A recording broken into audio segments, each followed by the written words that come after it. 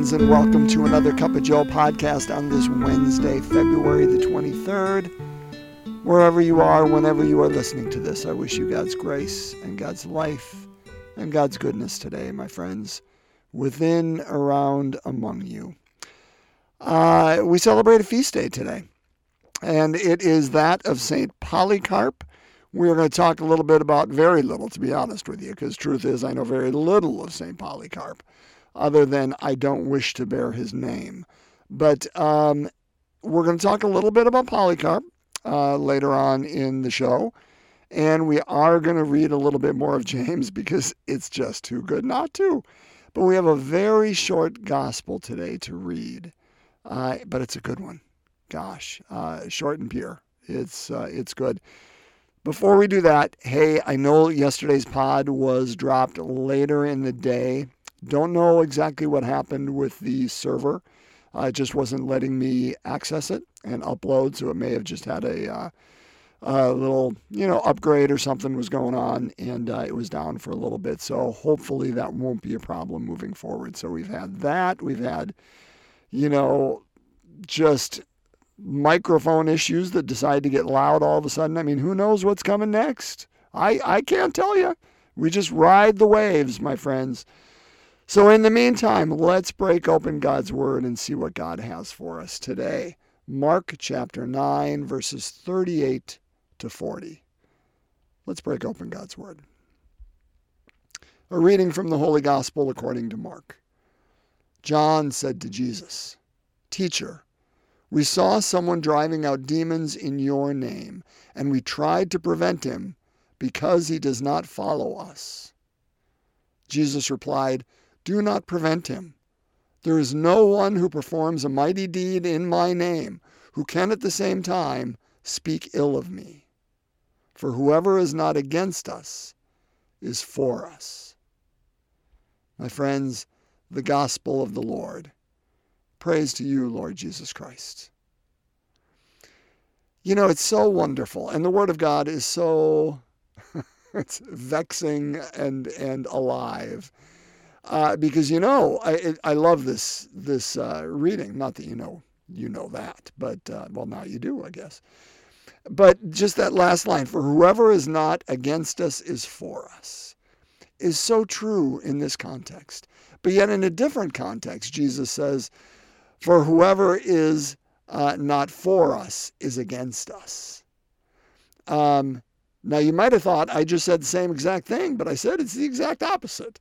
But yet both make perfect sense in their context. Jesus says here, "For whoever is not against us is for us." And in another place in Scripture, he says, "But whoever is not for us is against us." Yet both are correct. So odd and so wonderful. But let's break open this one. What's he saying here? Again, my friends, I don't want to pretend to you that I have the answer, but I do believe this is such a pertinent reading for you and I today. Because what I think it deals with, it's all about ego. It's all about ego. It's about who's in, who's not.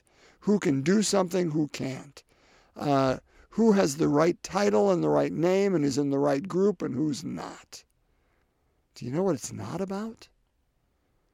It's not about, is good being done or not? And that's what Jesus says. He says, stop living in that world of who's in and who's out. Stop living in this world of, do they have a correct title or the correct initials behind their name? Stop listening to just whoever's had hands laid onto them by a bishop. Stop listening to whoever belongs to whatever party or whoever belongs to whatever denomination or whoever belongs to whatever organization. Stop this idea that these are the people I listen to and these are not. Because then, do you know what we put as the most important thing? Titles and organizations. And our own agendas and priorities. Why? Because it matches with us. and it makes us feel comfortable. But do you know what the gospel does, brothers and sisters? It is a two-edged sword. If the gospel is not making us uncomfortable, then we're not getting it. And I'm not trying to just play, a tough guy role here. What I am trying to say is the Word of God should absolutely make us uncomfortable. If we have grown too comfortable with it, it means we're not seeing the fullness, the height, the depth, the breadth, and the length of the Word of God. It's become a pet. And brothers and sisters, the Word of God, in fact, I'd even say even broader than that, God is not to be tamed. God is ultimately wild, and I mean that in the best sense of the word. Not to be feared in the sense. I mean, we do talk about the fear of the Lord, so I don't want to knock on that. But I think that's more of a reverence and awe, a understanding of who God is and who I am not, an understanding of what God's property is, or who God is ultimately. But that wildness that I speak of is not an uncontrolled one. It's the one, and I'm going to say it poorly for you fans of C.S. Lewis and the Chronicles of Narnia. There's this episode, and I want to say it's the Lion, the Witch, and the Wardrobe, but again, I'm going to say it imperfectly, but I know it's in the Chronicles, where the young boy, I want to say his name is Edmund. I don't know these books nearly as well as Lord of the Rings. You can tell that already, huh? The beavers, he's at the home of the beavers, and the beavers are, they're good people, and they're friends with Aslan, who of course is the Jesus character. And in the midst of this dinner, Edmund, who is fiercely afraid of Aslan, realizes that the beavers have invited Aslan over, and Edmund, just hits the roof, and he's like, you can't invite him over. He's wild. He's untamed. He's fearful. And the beavers look at him and said, "We never said that he was not wild or untamed or to be feared. We said he was good." And that's the distinction. Brothers and sisters, the Word of God and God's self is wild and fearful and fearful in the sense of not to be controlled, not beyond us, and untamed, but is good. Now, how on earth did I get on that diatribe?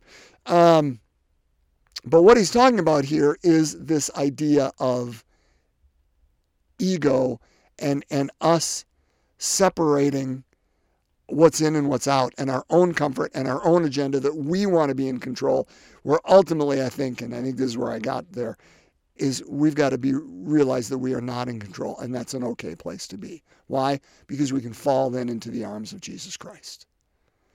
And what Jesus is pointing at here, brothers and sisters, is let's look beyond the names. Let's look beyond the titles. Let's look beyond the positions. Let's look beyond the organizations and ask ourselves, is good being done or is it not? And if good is being done, then they're not against us. They're for us, regardless of what titles they come with or what colors they appear to be in, or what side of the world that they are from, and what name or flag is above them. Is good being done?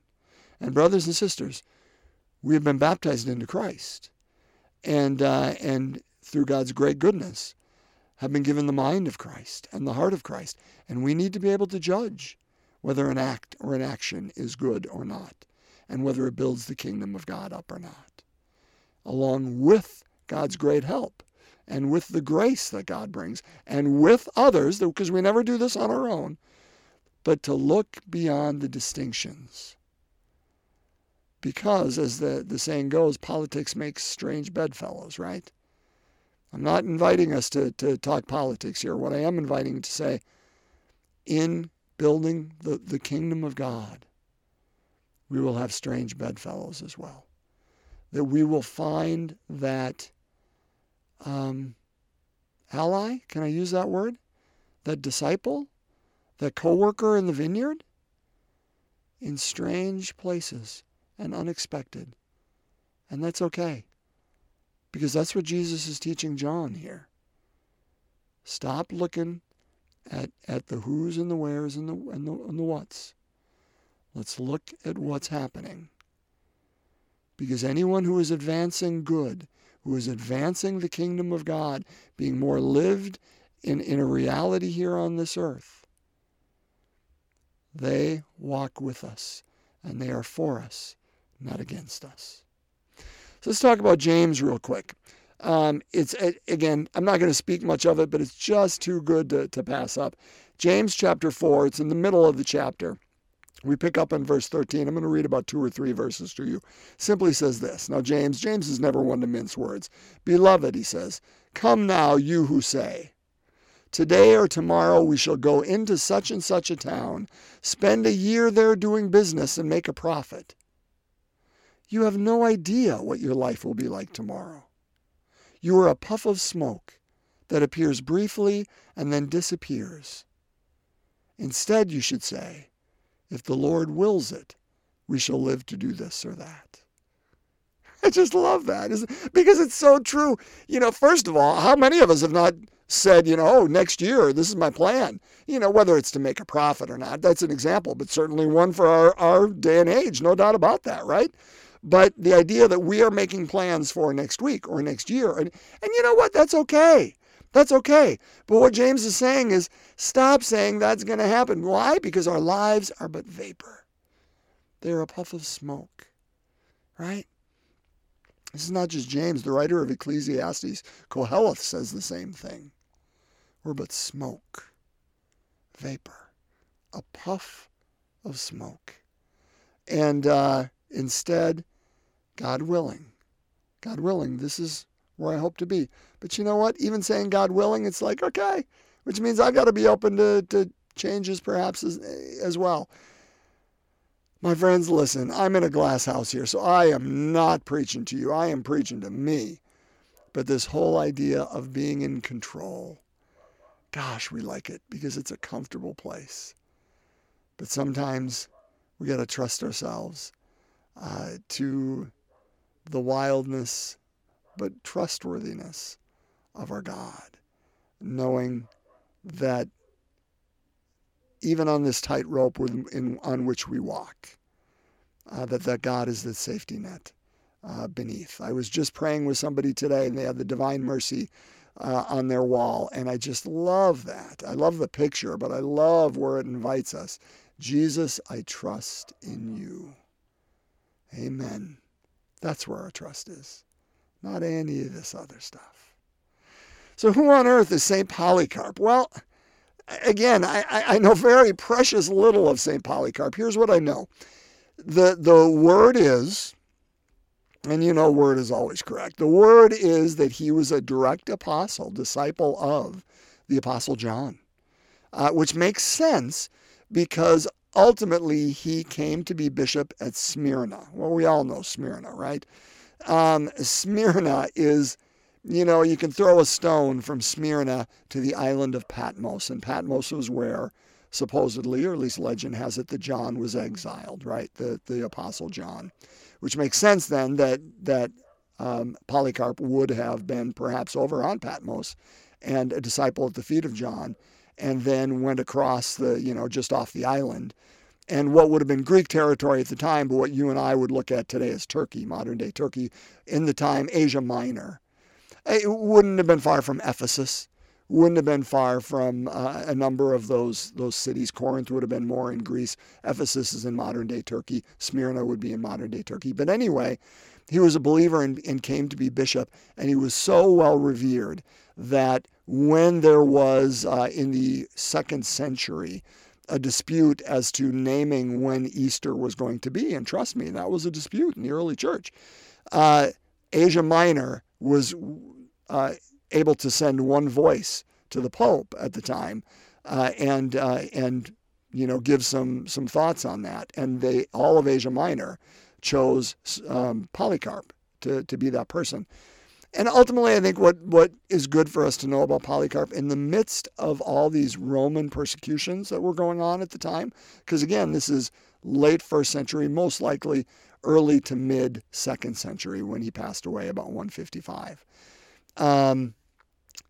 is even in the midst of the faith that he followed and was a bishop of, that it was called to be illegal, he continued to shepherd his flock, and he continued to feed them and care for them, even to the point where ultimately it cost him his life at the age of, I want to say like 86, somewhere give or take. Even at that age, he was willing to be martyred and be that witness for Christ in that way,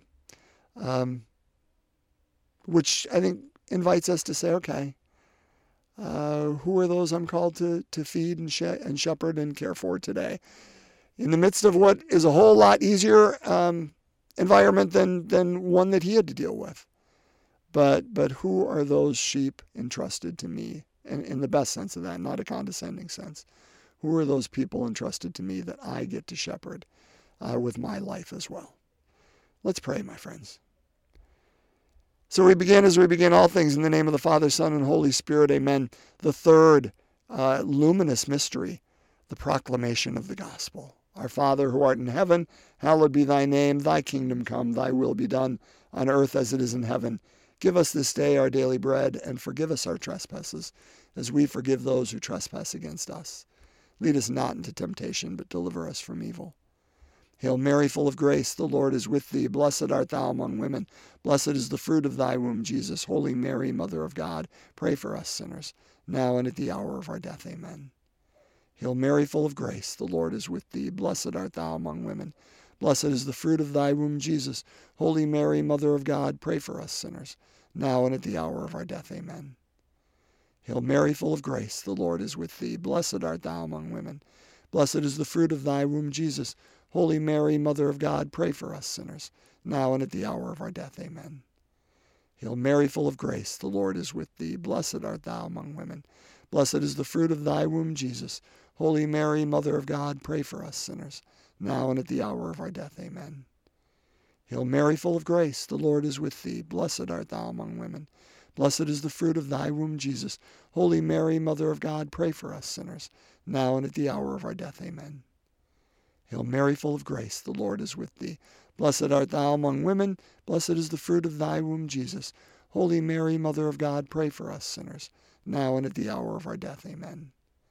Hail Mary, full of grace, the Lord is with thee. Blessed art thou among women.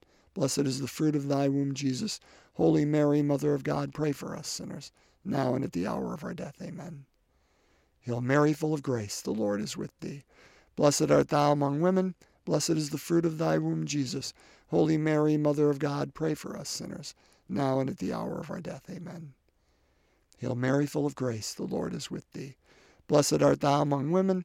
Blessed is the fruit of thy womb, Jesus. Holy Mary, Mother of God, pray for us sinners, now and at the hour of our death. Amen. Hail Mary, full of grace, the Lord is with thee. Blessed art thou among women. Blessed is the fruit of thy womb, Jesus. Holy Mary, Mother of God, pray for us sinners, now and at the hour of our death. Amen. Glory be to the Father, and to the Son, and to the Holy Spirit, as it was in the beginning, is now, and ever shall be, world without end. Amen. O my Jesus, forgive us our sins, save us from the fires of hell, lead all souls to heaven, especially those in most need of thy mercy. In the name of the Father, Son, and Holy Spirit. Amen. Saint Polycarp, pray for us. My friends, bless you on this Wednesday. May your day be filled with every good. And I look forward to us breaking open more of God's Word tomorrow. God's peace.